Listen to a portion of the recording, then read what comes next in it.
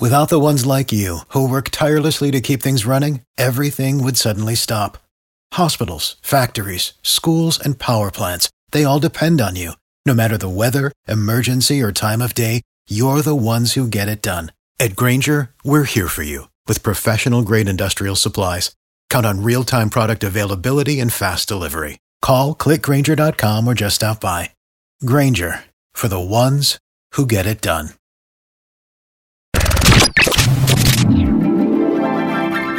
And now, an open letter from Galvin. This is an open letter to Oprah. Oh. Dear Oprah. President Oprah. Seriously? Oh, sorry. I should say, Dear Oprah! So are you going to run for president? We gots to know.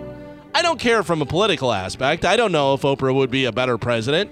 I just want to know because I've been saying for years that if Oprah run, Oprah win.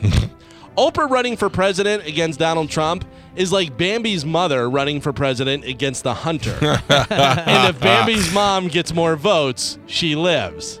Donald Trump is worth approximately $3.1 billion. Oprah is worth $3.8 billion. One of them was loaned about $12 million from their super rich father, and the other one was born into poverty in Mississippi to a single teenage mother. You might as well ask America, who do you want to have live in your house? Johnny, the leader of Cobra Kai who torments the Karate Kid? Or this super cute puppy that kisses you, and anytime you touch her nose, a free pizza shows up at your house? I think the answer is Oprah 2020, trademark pending. But let's go, Oprah. You got to announce. It's 2018, and America wants to know if you're running in 2020. Plus, I heard somebody already trademarked Dopra. Not cool. If Oprah does run, she won't have to spend a dime campaigning. Every rich and famous person in the world would give money to her campaign. You think one look from Oprah doesn't get millions from Dr. Phil, Dr. Oz, Rachel Ray, and Gayle King? Oprah would be like, you guys know how you all like being millionaires? Remember how before you met me and you weren't millionaires? Watch how fast they start writing checks. But really, all she'd have to do is send out one tweet and social media would take care of the rest. I just imagine that inauguration. Performances by Beyonce and Jay-Z, U2, Lady Gaga, Bruno Mars. It would be like the Grammys and Billboard Awards look like a garage band jam.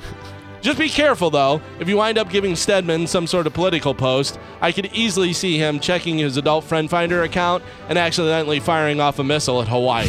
I'm Galvin from The Mike Kelta Show, and this has been an open letter to Oprah.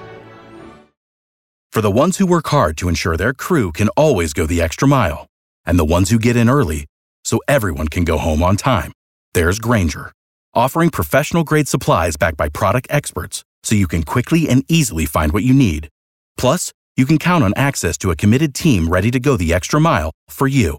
Call, click Grainger.com, or just stop by. Grainger, for the ones who get it done.